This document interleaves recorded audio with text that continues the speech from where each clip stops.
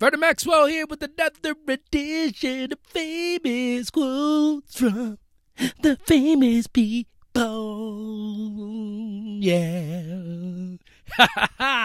What's up, my friend? Welcome back to the show. If this is your first time listening and you are not a returning guest, you are in the right place. My mission, my goal with the show is to help you get what you need to get to where you gotta go, and that's my promise to you. Yo. Does that sound good? If that sounds good, make sure you hit that big red subscribe button. Maybe it's not red. Maybe it's blue, orange, green. I don't know. But we're on your favorite podcast app, and you should subscribe because I'm bringing you the funk, the quotes, 7 days a week, 5 minutes or less, and in the form of bite-sized, bingeable wisdom. And quotes are very powerful to me because I feel like they're kind of like these gems that we get, right? We typically look for people that are influential, people that have succeeded in life. We typically look for something, right, that they can hand down in the form of maybe it's advice, maybe it's just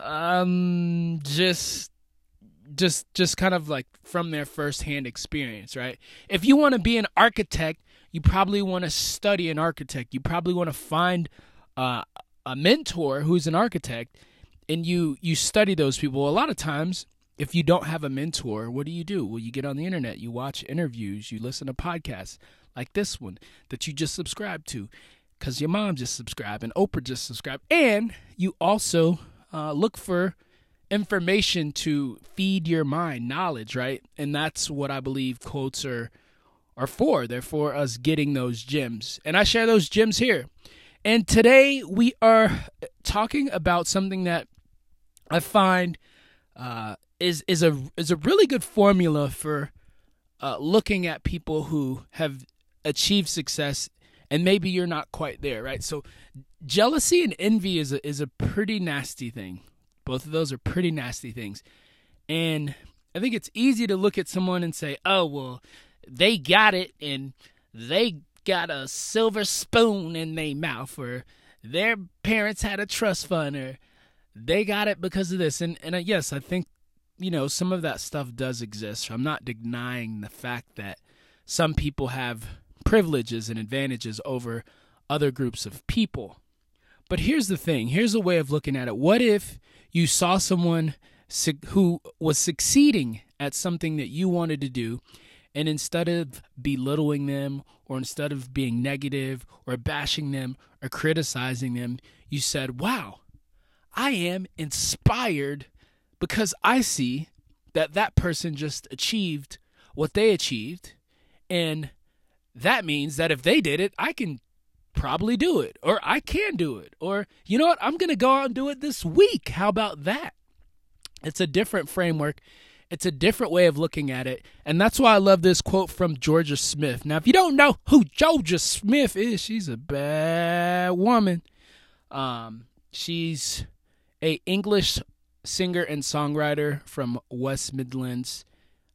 In 2018, last year, she won the British. British ain't even a thing, man. She won the British Critics' Choice Award. And her debut studio album, Lost and Found, was released in June of 2018. And it peaked at the number 3 spot on the UK albums chart. You can clearly tell I'm reading this from a teleprompter. But check it out. Her music is dope. She's dope. And I love this quote. So here's what Georgia had to say. She said, I left Starbucks in 2015. When I was younger, I remember looking at Justin Bieber and wishing I had all these fans. But you know what? Everyone has their path. Everyone's path is different.